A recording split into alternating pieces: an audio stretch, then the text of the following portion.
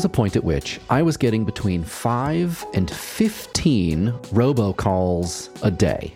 If you don't know what a robocall is, actually you probably do. Here are a couple. An order of iPhone 12 Pro placed using your account information for $1,099. Complimentary stay. For further details, press 1 now. To be placed on the do not call list, press 2 now. Cardholders the opportunity to eliminate their credit card debt. This is a limited time offer. To get yourself enrolled today, please press 1 to speak to a live representative now. Hi there. I am calling you from AT&T DirecTV to let you know that your existing account is qualified for 50% off. Hello, this is Sophia with the Processing Center. I'm calling today because I found an error on your reported income for your federal student loan. I've had, hold on, let me look, 142 unlistened to voicemails on my phone. They are all robocallers, so named because a robot, aka computer, calls a huge selection of numbers trying to make a connection, and upon answer, a usually pre-recorded message tells you you've won something, or your identity has been stolen, or you owe back taxes, and if you stay on the line, someone will help you. And by help, they mean defraud. Sometimes a robocall is legitimate. Political robocalling, where a candidate canvasses voters by interrupting their dinner, is both legal and common for some reason. Some polling companies use robocalling to gather public opinion. Technically, private businesses aren't supposed to call you if you're on the National Do Not Call Registry in the United States, but that's sort of like hanging a sign on your mailbox that says, "No junk mail, please." Besides, most robocalls are scams. The folks placing them already have a questionable relationship to the law. Far and away, the best way to deal with these calls is to simply ignore them. If your service carrier doesn't already mark them as sus, their nature is often obvious in other ways. I can tell it's not a real person when the incoming number shares my area code and prefix, which was given out to mobile phones only in Cambridge, Massachusetts between like 1998 and 2001, so it's very unlikely that any of the other 9,999 people in that group are calling me. Scammers are just spoofing a number they think I will answer. So I let it go to voicemail, and I usually get a recording of the first couple seconds of their spiel. About your vehicle's manufacturer's warranty. We sent you several notices in the mail that you have yet to extend your warranty past the factory cutoff, and this is a courtesy call to renew your warranty before we close the file. If you're interested in... They recently got these guys, by the way, or at least a number of them, the guys running the car warranty scam. If you haven't heard this one, you should consider yourself very lucky. It was so ubiquitous, it became an internet meme. It was even a TikTok trend for a little while, and I mean, no wonder it was a very popular scam. In December of last year, in 2022, the FCC fined Roy Cox Jr. and Michael Aaron Jones of the California-based Sumco Panama companies $300 million for making billions of scam auto warranty phone calls. That's the largest fine ever levied by the commission. On March 7th of this year, an Ohio judge ordered John Caldwell Spiller II and Jacob Mears of Rising Eagle Capital Group, J Squared Telecom, and Rising Eagle Capital Group Cayman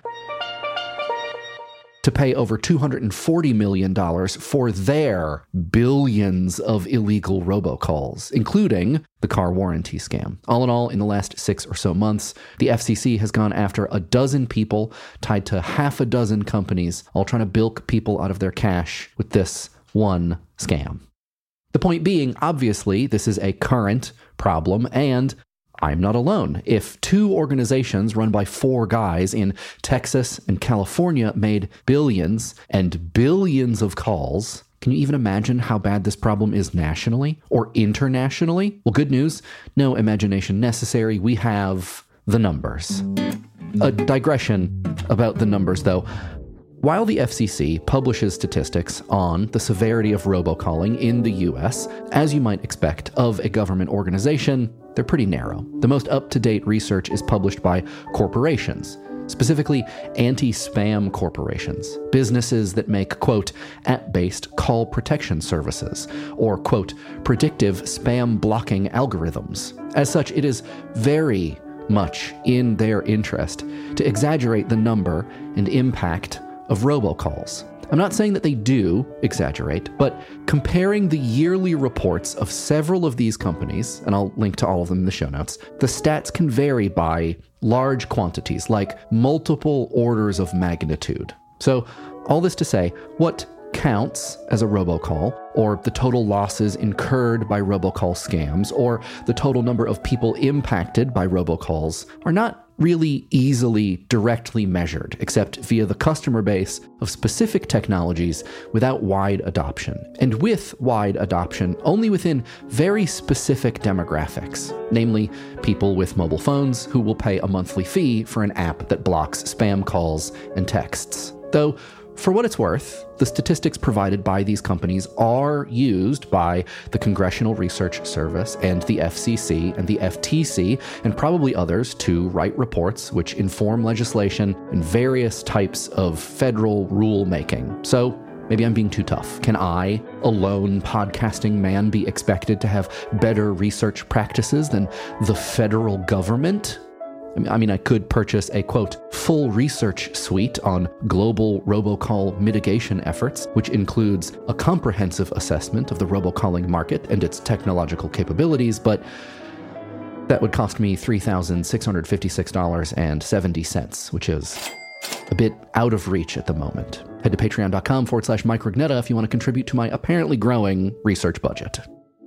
So, okay, the numbers. According to the Congressional Research Service's 2020 report on progress protecting consumers from illegal robocalls, in 2019, U.S. consumers received 58.5 billion illegal robocalls. When the pandemic began, that number decreased by up to 50% through June 2020. But by autumn, it was above previous rates for an overall increase of 18% that year. This was followed by an additional 32% increase in 2021 to 70-some billion robocalls. Around this time, robotexts begin to match and then exceed robocalls, with nearly 90 million robo-SMSs received in 2021 and a whopping 225 billion in 2022, compared to the nearly 80 billion robocalls the same year. So far, 2023 is on trend to be just as bad, if not worse, than previous years, but this is also the year a few new laws go into effect, so things could take a turn. We're going to talk about those laws towards the end of this episode.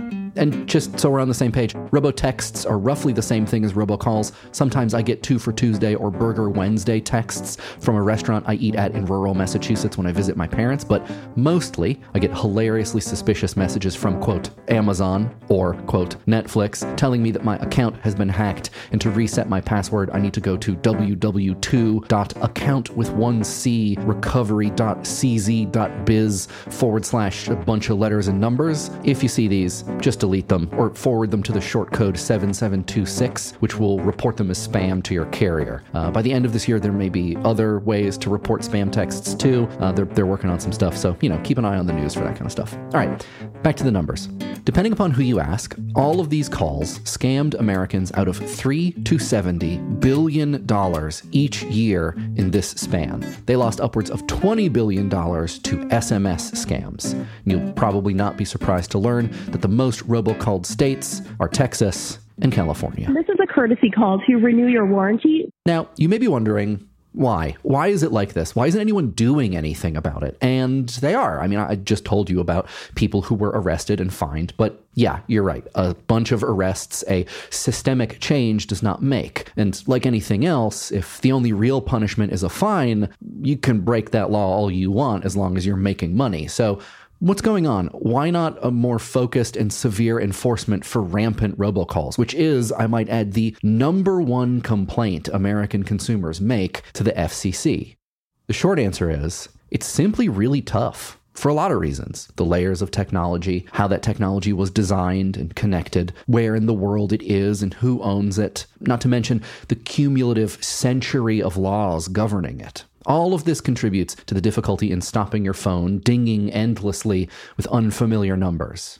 Some laws have been passed recently, last year, last month, this month as I've been writing this, to help mitigate the waves of spam calls, but they're going to take some time to implement, and even then, they won't be perfect. And to understand why this is so hard, why these laws won't be a panacea, and what needs to be done to stop all this nonsense, we have to understand all that other stuff, the layers of technology, how and why it was designed the way it is, who owns it, and why some of those people who own it don't really want things to get better. That is what this episode of Reasonably Sound is about. A full research suite on robocall mitigation efforts with a comprehensive assessment of the robocalling market and its technological capabilities, and I'm not even going to charge you $3,656.70. At the end, we're going to take what we've learned and we're going to use it to reflect a bit on work, like what it means to have a job, especially now, multiple years into a global pandemic.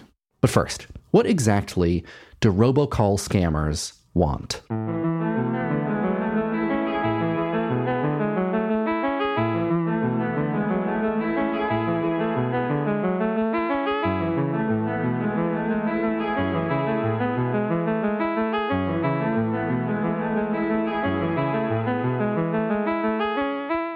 They want your money. It's pretty simple. I can end the act here, really. Okay, no, I'm just kidding. Scammers want a few things, though those things are usually stepping stones to money. One way the car extended warranty scam works, for example, is this. They call you and they say, your car warranty has expired, or it's about to, and whew, wouldn't it be bad if you got into an accident? 56% of Americans don't have $1,000 for an emergency expense, and car repairs are not cheap, my friend. So you pay a little up front for a new warranty, and you're safe. They take your personal information under the guise of selling you this warranty, and then they have your personal information. Name, address, credit card info, vehicle identification number, and they use that any number of nefarious ways. Often just good old-fashioned identity theft. You may have heard about tech support scams, where someone calls and says your computer has a virus, and in order to get rid of it, you need to pay them a small amount of money, like $50 or $100, and you have to hand over remote access to your machine so that they can do the fixes. After which, they lock down your machine and demand an additional $1,000 instant wire, or they're just going to delete everything on your computer.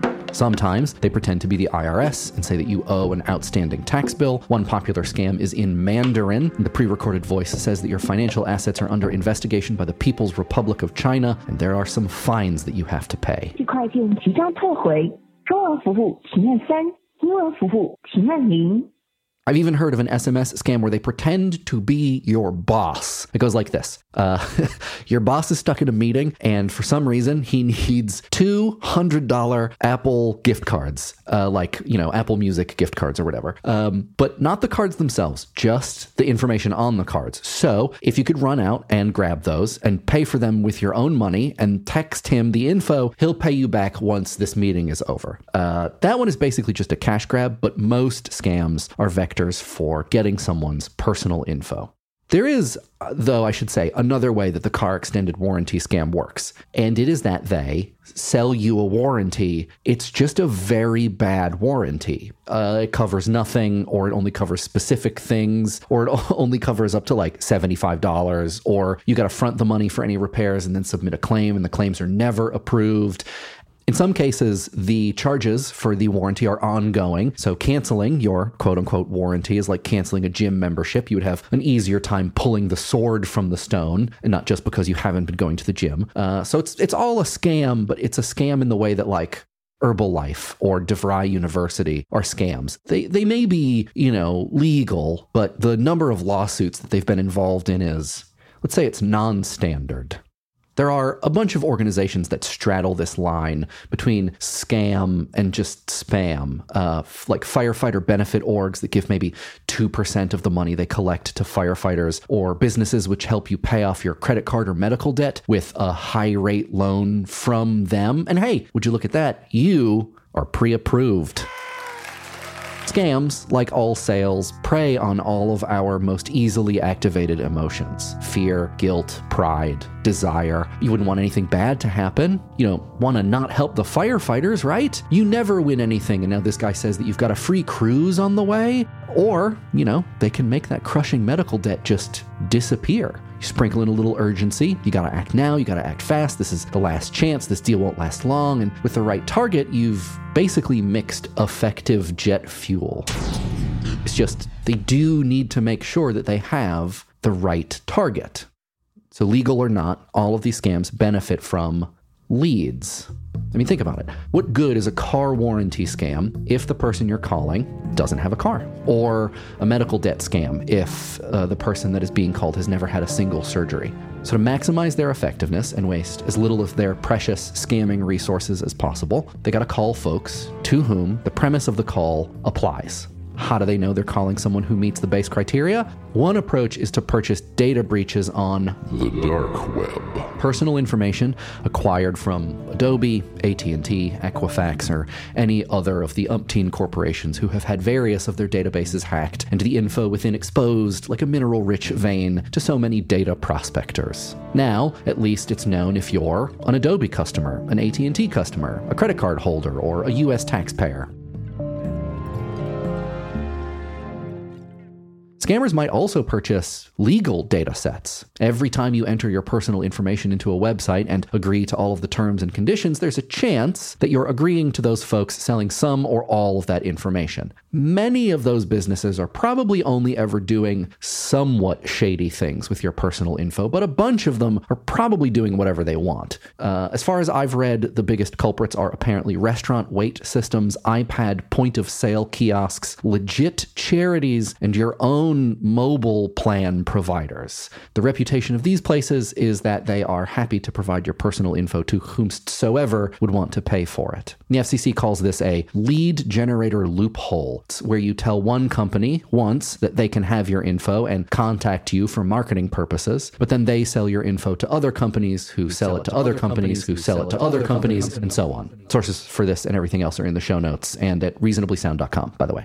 So, scam call centers make money this way too, by selling the personal information of the people that they are scamming. This is one reason all of the anti-scam PSAs say, don't answer, don't text back, ignore it, report it, delete it. Because if you do answer, even just to be cute, you get a little gold star next to your name in the column that says responds. And then they take all those numbers, put them in a high-quality leads package, and sell it for who knows how much money to the guys down the proverbial street. Scammers also make money, and this one is truly wild, by simply calling you. Even if you don't pick up, they can make fractions of a cent. But remember, they're placing billions of calls, so the half pennies... over time, they add up to a lot. Oh, okay. How does this work? I'm going to tell you, because it's also part of why they're so hard to stop. But first, a little background on how phone calls are made in the U.S.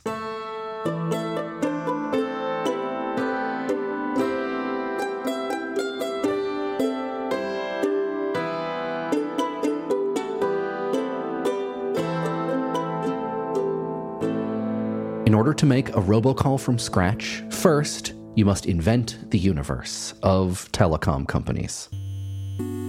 Back in 1877, Alexander Graham Bell opened the first telephone exchange in the U.S. It was called American Bell Telephone Company, and it was located in sunny New Haven, Connecticut. Over the next 100 or so years, the Ma Bell telephone system, as in Mother Bell, grew to become a monopoly in the United States, owning a practical entirety of the telephone network from coast to coast, as eventually American Telephone and Telegraph, or AT&T. The Bell system escaped dissolution several times over. Notably, in 1949, the U.S. government obtained a consent decree from AT&T and Bell that limited their market penetration to 85% of the market.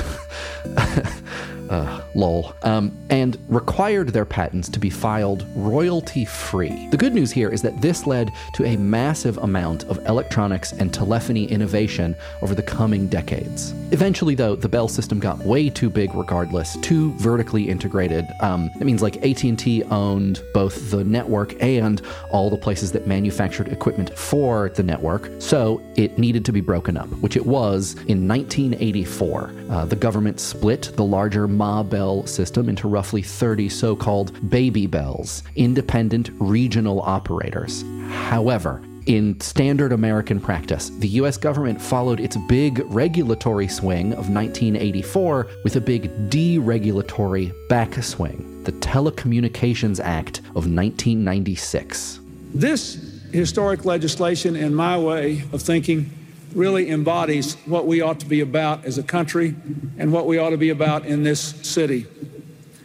It clearly enables the age of possibility in America to expand, to include more Americans. It will create many, many high-wage jobs. It will provide for more information and more entertainment to virtually every American home. It embodies our best values by supporting the kind of market reforms that the Vice President mentioned, as well as the V-chip. And it brings us together, and it was passed by people coming together.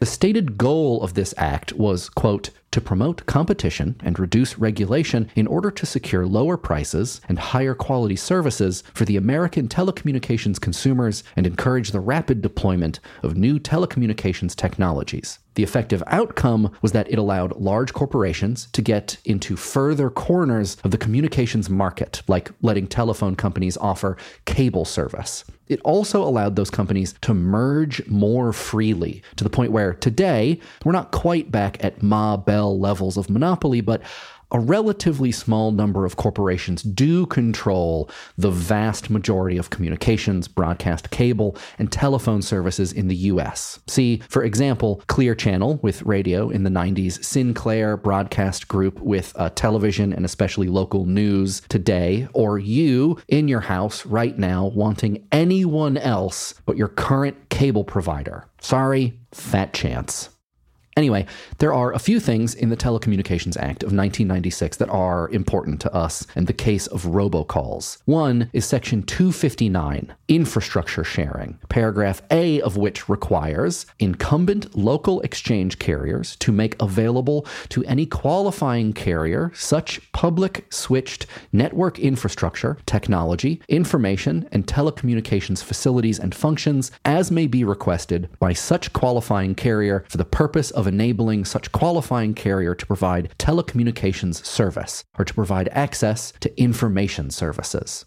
Basically, the big boys can't box out the little guys by saying, we built this huge communications network and you can't have access. They gotta give them the hookup. Literally. Furthermore, the Act establishes the duty to provide to any requesting telecommunications carrier for the provision of a telecommunications service non-discriminatory access to network elements on an unbundled basis at any technically feasible point on rates, terms, and conditions that are just, reasonable, and non-discriminatory. Elsewhere, it specified that those rates offered to requesting telecommunications carriers must be wholesale. This, and more, is responsible for the overall reduction in phone rates over the past 30 years. Physical access and wholesale rates give smaller telcos a fighting chance and help maintain what's called any-to-any service. Cheap, easy access to a national communications grid so any person on any phone originating with any carrier can call any other person on any other phone regardless of their terminating carrier.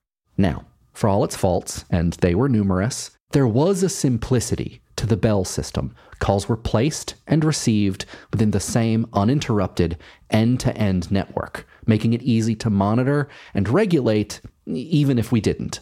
That is no longer the case. The Telecommunications Act of 1996 made it feasible for all sorts of smaller companies to enter the scene, far beyond the original clutch of baby bells, and hook into the national network. And the law says, if they want to direct a call, the rest of the system has to take it.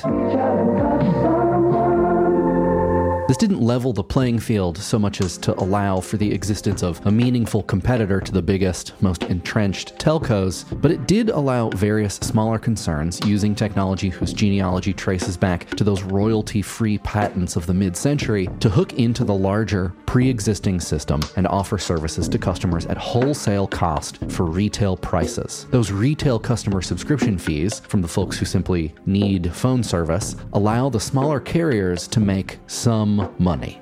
Another way carriers make money, sometimes 40% of their total revenue, is by acting as an intermediate provider. one of many carriers that link any given call from its originating provider, the outgoing call, to its terminating provider, where it's answered. As the National Consumer Law Center and Electronic Privacy Information Center describe in their joint 2020 report, at each step in the call connection process, and for long-distance calls there can be many, many steps, the upstream or sending provider pays the downstream or receiving provider a small amount of money for access to their network. This is called inter-carrier compensation, or ICC. In this way, carriers acting as intermediaries are incentivized to accept and connect as many calls as possible, especially if they make comparatively little from customer subscription fees. Maybe you are starting to see where this is headed. This scheme ends up costing robocallers and their carriers some money. They have to pay connection fees for their billions of calls, but it's in their interest to pay because those fees line the pockets of the downstream providers who they need to connect their calls. One reason it's been hard to put an end to robocalls is that carriers have been profiting off of them directly via inter-carrier compensation. They are, in one view, punished for identifying high call volume sources as fraudulent. So why would they speak up or proactively prevent them?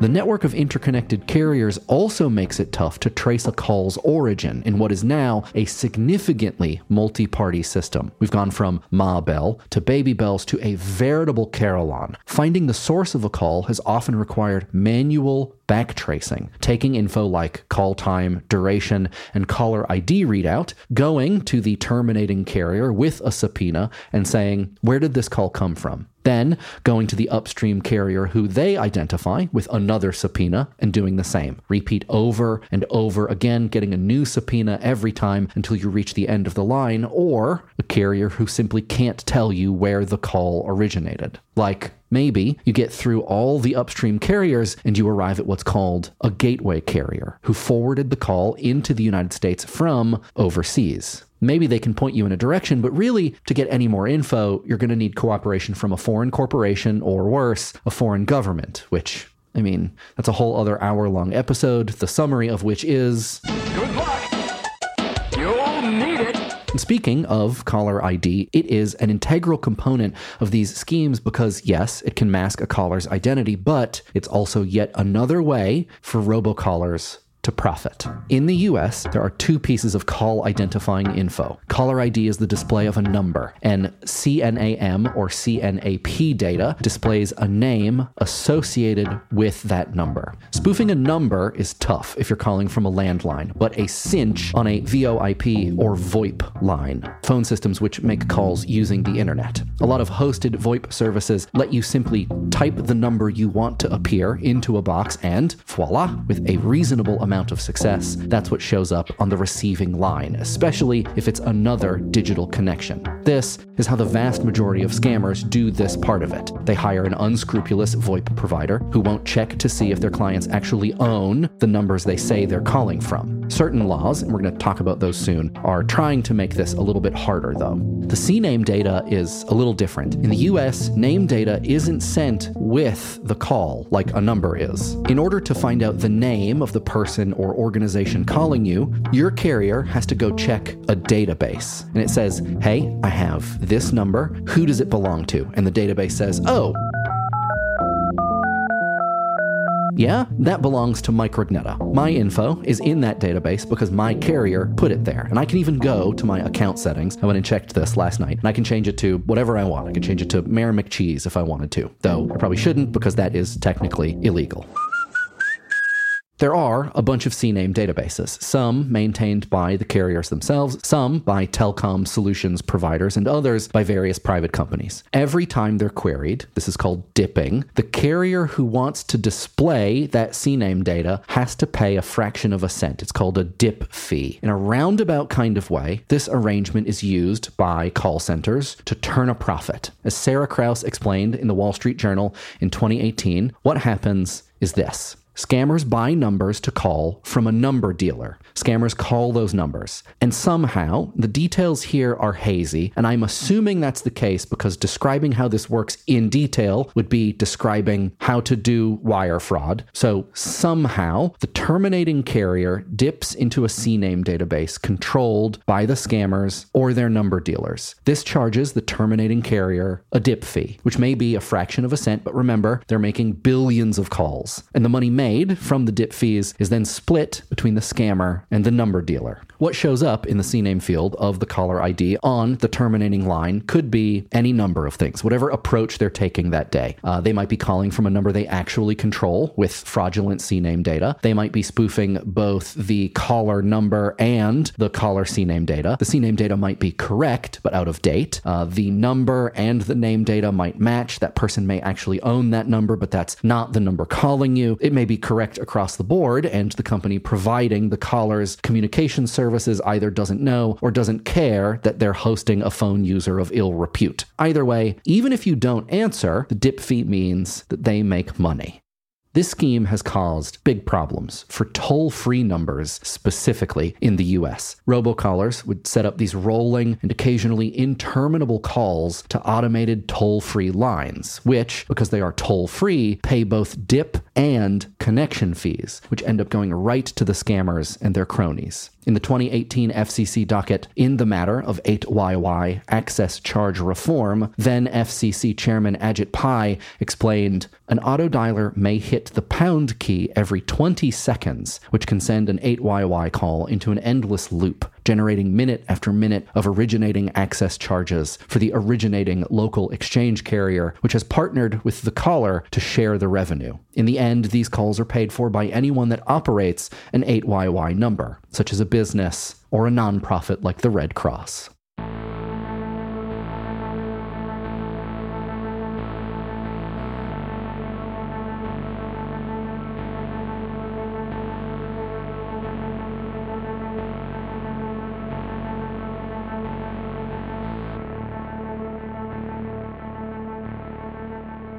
So, the former FCC chairman knew this was a problem. The current FCC chairwoman, Jessica Rosenworcel, knows it's a problem. She recently formed the Robocall Response Team to, quote, leverage the talents of enforcers, attorneys, policymakers, engineers, economists, and outreach experts to combat the unyielding menace of illegal, spoofed scam robocalls and robotexts. Okay, why? Why am I still getting so many robocalls and spam texts if this is the case? There's a whole response team. And, you know, it's not just me. One source shows that though robocalls have dipped in comparison to this time last year, they are up in comparison to the end of 2022, hovering around 4.5 billion per month. The simple answer is this. The telephony system in the US, made up of the public telephone system, known as the PSTN, and the various digital systems which connect to it, like VoIP and wireless, were largely built to accept and forward calls. From the first days of the American Bell Telephone Company, Ma Bell, AT&T, to the Telecommunications Act of 1996 and all the innovations, mergers, startups, and communications providers that have sprung up since, the priority has always been access. Making sure that if someone wants to call someone, they can. If a company wants to connect to the network, they can. That there are as few restrictions as possible between carriers and networks and providers and systems and callers. This is all considered a feature and not a bug. Stopping calls has simply not been a priority. In 2016, speaking on increasing rates of robocalling, acting FCC Commissioner Clyburn even said, the Commission has a long history of prohibiting abusive or anti-competitive use of call blocking technology, but consumers want relief. In a lot of ways, robocalls and texts present the first truly systemic reason to rethink what has been the base philosophy of telephony in the US. The scale of the problem has gotten large enough to warrant meaningful changes in the various networks and protocols that comprise the conglomeration of landlines, wireless devices, and internet-connected calling services. Namely, figuring out how and why to refuse calls in addition to accepting them, lest the usefulness of the whole system continually suffer. And it's not just our system. This is a global problem. In 2021, the most robocalled nation was Brazil by a pretty extreme margin, with each person receiving on average 33 calls per month. There hasn't been a global spam report for 2022 that I can find, but Brazil was the most robocalled nation 5 years running, and there's good evidence that trend continues. Peru came in second in 2021 with only 18 calls per number per month, followed by Ukraine and India. The US ranked down at 20th. The countries most plagued by robo-SMSs are almost entirely African. Cameroon, Somalia, and Tanzania top the list. Brazil and Indonesia make later appearances. So solving this has to be a global effort. The UK, Canada, Australia, Brazil, and India have all recently passed significant legislation in an attempt to curb what late South Carolina Senator Ernest Hollings called the scourge of modern civilization. Some laws have even been passed in partnership with other countries. The scale of the problem is massive, and so the solutions too are going to be daunting and piecemeal to start. I started working on this episode in 2018, alongside the others that came out that year and the next. And while the main reason I ended up taking a break from Reasonably Sound was the emotional toil of a global pandemic that you might have heard about, one contributing factor was the apparent scope of this topic. The causes of, avenues for, and mitigation efforts around robocalls on a global scale is a simply gargantuan topic. Hundreds of research documents and 60-some pages of notes in, I thought to myself, this isn't an episode of a podcast, this is a book. And then I kind of froze. Which, if anybody wants a book proposal about how robocalls speak to some particular things about communication and labor in a post-social media world, it turns out I have a lot to say.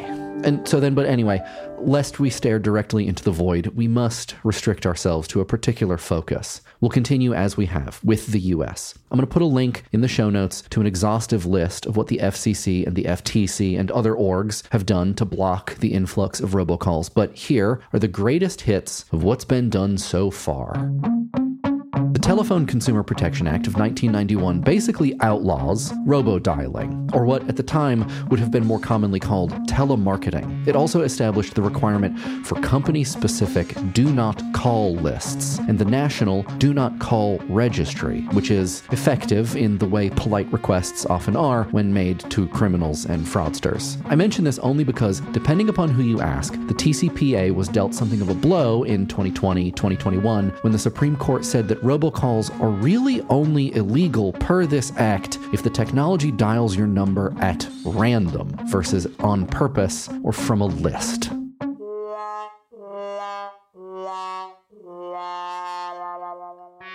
In 2008 and 9, the FTC implemented and then expanded the telemarketing sales rule, stating that, quote, telemarketers must obtain prior written approval from consumers who want to receive robocalls. This was a good idea in theory, but it left open that loophole that we talked about a bit ago. If you gave consent to one company, they could effectively forward that consent to other companies. The FCC is closing that loophole now. In 2009, the Truth in Caller ID Act made it illegal to spoof caller ID info for the purpose of committing fraud. So that means your doctor can still spoof the office number if they're calling from their home. A business can spoof their call-in number when a particular extension calls you, and so on. But if someone is trying to scam you, there is now an additional criminal charge if they spoof their number. These are deterrents, but none is proactive. They disincentivize already illegal activities, but they're only effective where US law has jurisdiction, and they don't stop calls before your phone rings. And as we've seen, the problem only steadily got worse over the years following these laws. So the approach had to change, and slowly it has. In 2014, a consortium of trade groups and standards organizations began work on something called STIR, for Secure Telephone Identity Revisited, a system for attaching identifying information to phone calls made using the SIP protocol, which is used for VoIP and LTE communications, so most modern cell phones, basically. In 2016, FCC Chair Tom Wheeler convened the first meeting of the Robocall Strike Force, which I will note is different from the Robocall Response Team. This is a group of 33 industry leaders, so, your AT&Ts, your Googles, Microsoft, Nokia, Comcast, etc. And they were convened with the intention of planning implementation of methods for mitigating the problem of robocalling. The Robocall Strike Force didn't take too many meetings. A common criticism of the force was that the members would take basically no action unless required by the government, and that basically ended up being the case until the Traced Act, which we're going to talk about in a second. By 2018, STIR was finalized, but there was a problem. There was no way for the identifying information attached to these digital phone calls to jump the gap from the SIP protocol to the PSTN, the rest of the vanilla public telephone network, like landlines, which operates on a whole different stack of technology. And so the same consortium of trade groups and standard organizations that made STIR begins development on SHAKEN, or signature-based handling of asserted information using tokens to solve this problem. So yes, getting info from the SIP protocol requires the SHAKEN and STIR verification systems. These systems implement a bunch of confirmation and attestation protocols, which probably should have been in effect a long time ago, like checking to see if a call claims to come from an unassigned number, or a number assigned to a government organization. The attestation systems basically say, how sure are we that this call is coming from the place it claims to? At the highest levels, everything matches in every database and token and piece of metadata. At the lowest levels, no one is absolutely sure where the call is coming from, and you may see these calls labeled on your own phone as spam risk.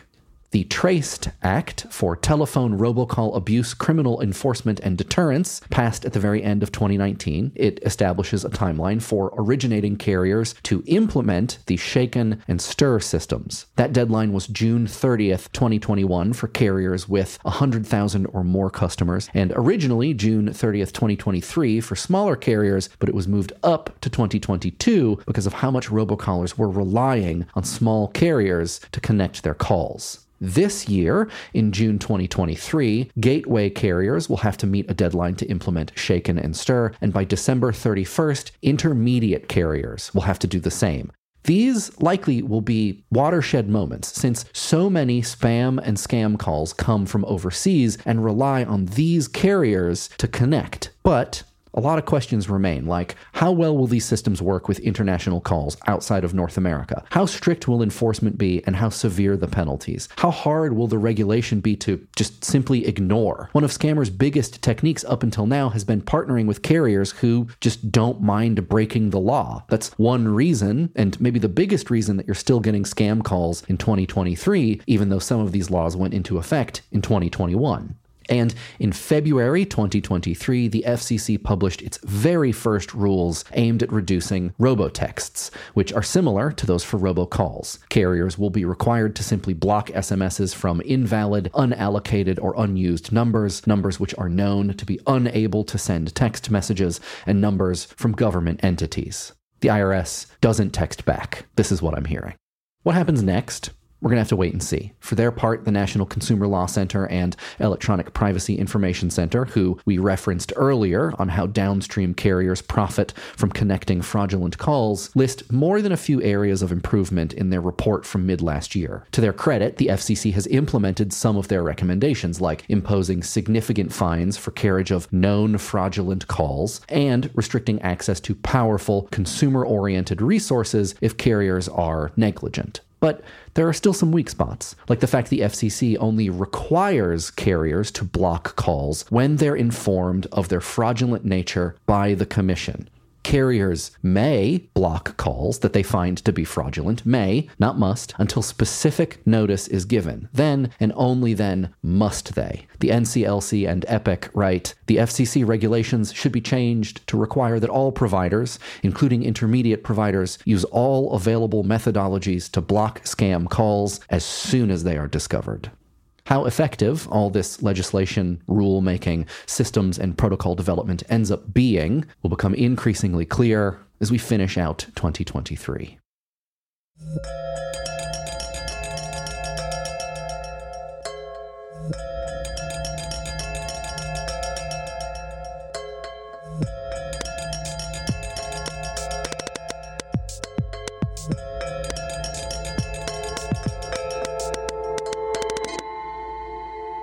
course, a lot of us know what it's like to live in a world without a nonstop deluge of robocalls. As mentioned at the top of this episode, the first quarter of 2020, scam and spam call rates tanked as the pandemic emptied every office, even, apparently, the ones filled with scammers. This was a notable absence at the time, to a lot of folks, I assume, and to me specifically because I had been working on this episode on and off for about a year. Traced had just passed, and I thought, well, let's see where this goes before polishing off the first version of this script, and then all the calls stopped.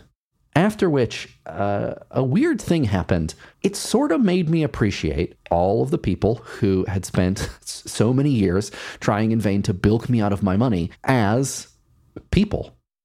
People who had to go to work, except work is also a crime. People who had to go to the office, an office of scammers, but still a office nonetheless, and going to the office to do the crimes with others and around, other people, their coworkers, that represented a risk to their health. And so they all stopped for a little while, like a lot of us, if we were fortunate enough to be able to stop or unlucky enough to be forced to. Then, slowly but surely, they got back to work. Well, considering the ongoing pandemic, this year, 2021, DirecTV has decided to give 50% discount to all of its existing customers. Calls came in again. They went back to their offices. Maybe some worked from home. I'm not going to pretend to know for sure, except to say that their cadence felt matched to mine, as we both figured out how to live in these very new, very complicated circumstances. Around this time, I had also started watching a bunch of Kit Boga and Jim Browning videos. These are two well-known internet scam baiters. They record themselves wasting scammers' time as entertainment, education, and sometimes as the smallest sort of vigilante justice. In Jim Browning's videos specifically, you can sometimes see where these often Indian scammers work. They're call centers, if you want to call it that, though they're really more like sad cubicle farms. He's able to gain access to their networked devices by installing remote desktop software on their machines as they try to install the same on his. So, watching this footage through their webcams, you see people shoved into these little boxes, slumped over their keyboards, head in hands, wandering around between stations, eating, distributing snacks, typing, sitting for what must be hours at a time. These people cannot look more truly at work. And in 2021, Ujit Bhattacharjee wrote this piece for the New York Times, Who's Making All of These Scam Calls, is what it was called, that further cements this portrait. He goes to India, to Kolkata, which he surmises is the scam call capital of India, because it is the call center capital of India. And he talks to people who speak of the salaries that they're paid to defraud foreigners, of the complex hierarchy of subcontractors employed to keep this multi-part, multi-level industry running, of people who can't move up in the hierarchy because they don't have the skills or professional connections. So watching, reading, thinking about all this, I can't not consider David Graeber's book, Bullshit Jobs. In 2013, Graeber wrote an essay for Strike magazine that turned eventually into a book-length exploration of the explosion in pencil pushers, basically. Quote, HR consultants, communications coordinators, PR researchers, and financial strategists. The expansion, he writes, of sectors like corporate law, academic and health administration, the creation of whole new industries like financial services or telemarketing. Productive jobs are those where useful items are made, needed services are provided, the lives of people and the state of the world improved. Bullshit jobs, Graeber explains, serve no purpose. The bullshit job is, quote, so completely pointless, unnecessary, or pernicious that even the employee cannot justify its existence, even though, as part of the conditions of employment, the employee feels obliged to pretend that this is not the case. Graeber says crime isn't really a bullshit job. It lacks the pretense and the salary. His example is a mob hitman.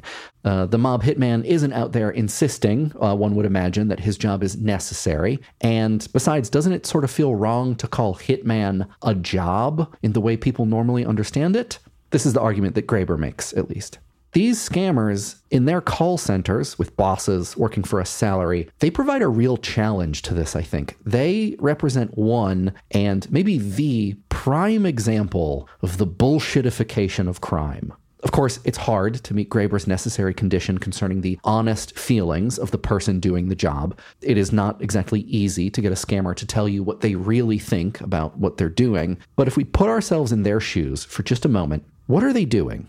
Working in an overlit office in a small cubicle. They are on the phone for hours a day doing tech support. Or they're spending their days filling out forms, though fair enough, sometimes they're your forms. They're talking to idiots, no offense to your grandma. They're maintaining spreadsheets with mindless amounts of data. They're staying up to date with the ever-shifting technologies and standards that both enable and prevent them from doing their work. And they're probably also getting chewed out by the only guy with a door on his office for not hitting monthly quotas and going home after a long day, sort of pissed about it. They get home, they tell their parents that they hate their job because it's awful, dishonest work. This exact scenario is described in the New York Times piece. And their parents say, who cares what the company does? Go to work, get your paycheck, don't cause any trouble.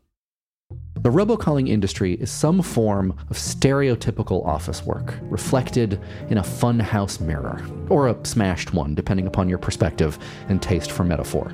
Or perhaps it's vice versa. I mean, to pinch a TV title, each is the other in a black mirror, a hazy, ghostified version, recognizable but murky. Telecom carriers are simply providing a service, connecting whatever calls come through to their downstream providers, and finally, their destination. The colorful celebratory iPad at your local coffee shop wonders, do you agree to these terms and services for the use of your personal information? Thanks, you got 4 gold stars for this purchase. Your actual car insurance company wonders, how have you liked your policy? Do you want to add home coverage? The rates are very competitive. Via their ever-presence, robocalls have poisoned the well of impromptu outreach. They've made the real work of dentists, mechanics, doctors, insurers, accountants that much more suspicious on occasion.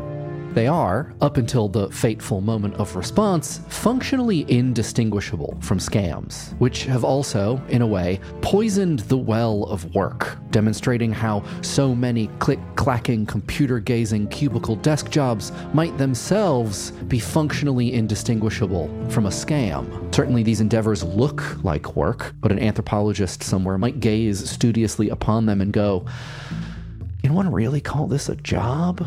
Graeber says bullshit jobs have to exist because we've hit maximum capacity for truly productive work, but our global economic arrangement, as it were, won't tolerate letting the hoi polloi laze about, not stimulating the economy, even if there isn't really anything for them to do. And we can't just be giving out free money, so the folks in charge of distributing the paychecks invent hospital administrative staff. They invent middle management and interdepartmental liaisons and innovation leads. Perhaps, when there are not even bullshit jobs, we then have to settle for bullshit crimes. The capital W weird specter of work, which can't otherwise be found, especially in smaller and developing economies. What other choice is there if money, or resources thus obviating the need for money, won't be given out? Writing about Nigerian 419 scams, hello, I'm a prince, can you manage my fortune? I need an advance of $500. For the Journal of Information Development, Misafiri writes, just exactly how do able and ingenious people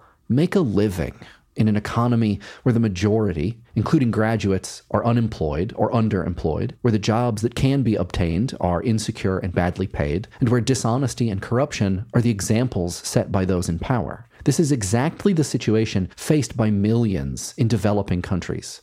Do they join those who scrape a living from casual work, petty trading, scavenging, and all those other hard, dirty, and humiliating apologies for a secure existence that seem to be all that's on offer? Or do they exercise their ingenuity and seek to do something to equalize the capital outflows that cripple the most developing economies? In Ethnography, Anthony Wayne Fontes and Kevin Lewis O'Neill write about Pablo and Carlos. Both are incarcerated in Guatemala and both run scams from their contraband mobile phones. Describing the skill, investment plans, and knowledge required to be successful, Carlos calls their endeavor a business plan, a structured business plan, in comparison to their pre-prison work of extortion. Fontes and O'Neill write that the Guatemalan prison system is at over double capacity, with little to no federal funding. Quote, the state does not provide the prisoner with even the most basic of necessities, they write, and so money and a fast way to get it are more important than most anything else. Prisoners can sew soccer balls for less than the cost of eating once per day, or they can turn to other means. Pablo and Carlos discuss taking shifts, being each other's managers when a, quote, client gets upset, staying consistent, and practicing their customer service voice. When there is no work, this is the work that gets invented in attempts to forge some pathway towards survival when another, easier, and more obvious one isn't provided. What does it say when jobs that comprise the scourge of modern society can look so similar to the labor millions of us do every day for apparently legitimate businesses? As a half answer, lest this become the longest Reasonably Sound episode by a factor of 2, I'm going to part with a fable, that of the Vampirotuthis Infernalis, the vampire squid from hell, as told by Willem Flusser. In Flusser's book, named after the real but exaggerated squid itself, he paints a portrait of a truly bizarre being, a fanged, hooded, tentacled beast which knows only the pitch black of the ocean floor, illuminated only just by its own bioluminescence. It consumes what of the world comes to and through it in the mysterious currents of the abyss and thinks with one brain for each appendage. It is a monstrous being whose main modes are survival and deception, producing ink clouds to, quote, delude its predators and survive another day in the murky depths. It's hard to imagine something any more different from a human being. And yet, Flusser explains, we might trace a point far, far back in evolutionary history where we were not so different, where more was shared between the ancestors of the vampire squid from hell and the ancestors of humanity. From that point, then, we can chart the pressures which lead to the massive differences in these two organisms. We can see those pressures were exerted by their environment, the ocean floor versus Ohio, Belarus, Kolkata. It's not that I think an office worker is human and a robocaller or scammer is a vampire squid from hell. Not them, but each of their jobs is some horrific, foreign-seeming thing, a beast formed in the unbelievable pressures of a weird, hostile environment. Offices make vampire squids. It is simply a fact of nature. Then, it hands some of them phones.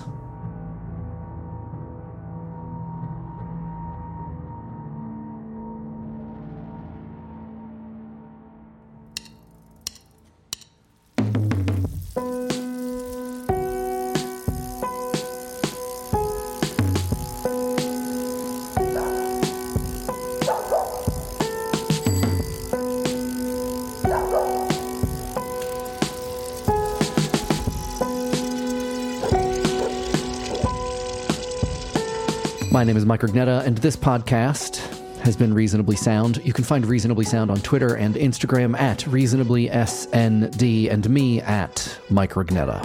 Keen-eared listeners may have noticed the Patreon mentioned at the top of this episode was not Reasonably Sounds. That Patreon has been purposefully deactivated in an attempt to consolidate some of my digital footprint, just doing some internet housekeeping. So if you want to support the show and all of the other things that I make, music, live streams, the occasional YouTube video, you can do so at patreon.com/Mike Rugnetta. And of course, thanks to all of my current patrons whose support helps pay for studio upkeep, hosting, and a very reasonable, I might say, amount of research that is priced very fairly. And if you are listening to this and wondering what is the future of Reasonably Sound, the answer is, don't ruin the moment.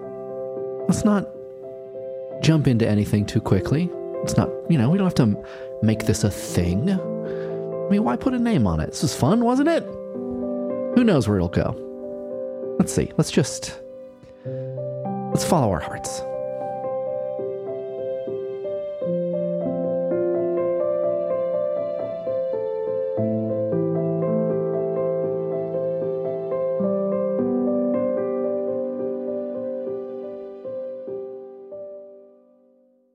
Reasonably Sound's theme and act break music are by Will Stratton. Its visual design is by Tita Tepp. This episode was researched, written, recorded, edited, sound designed, and scored by me, Mike Rugnetta. And here is the sound of a ping pong ball on a porcelain tile floor.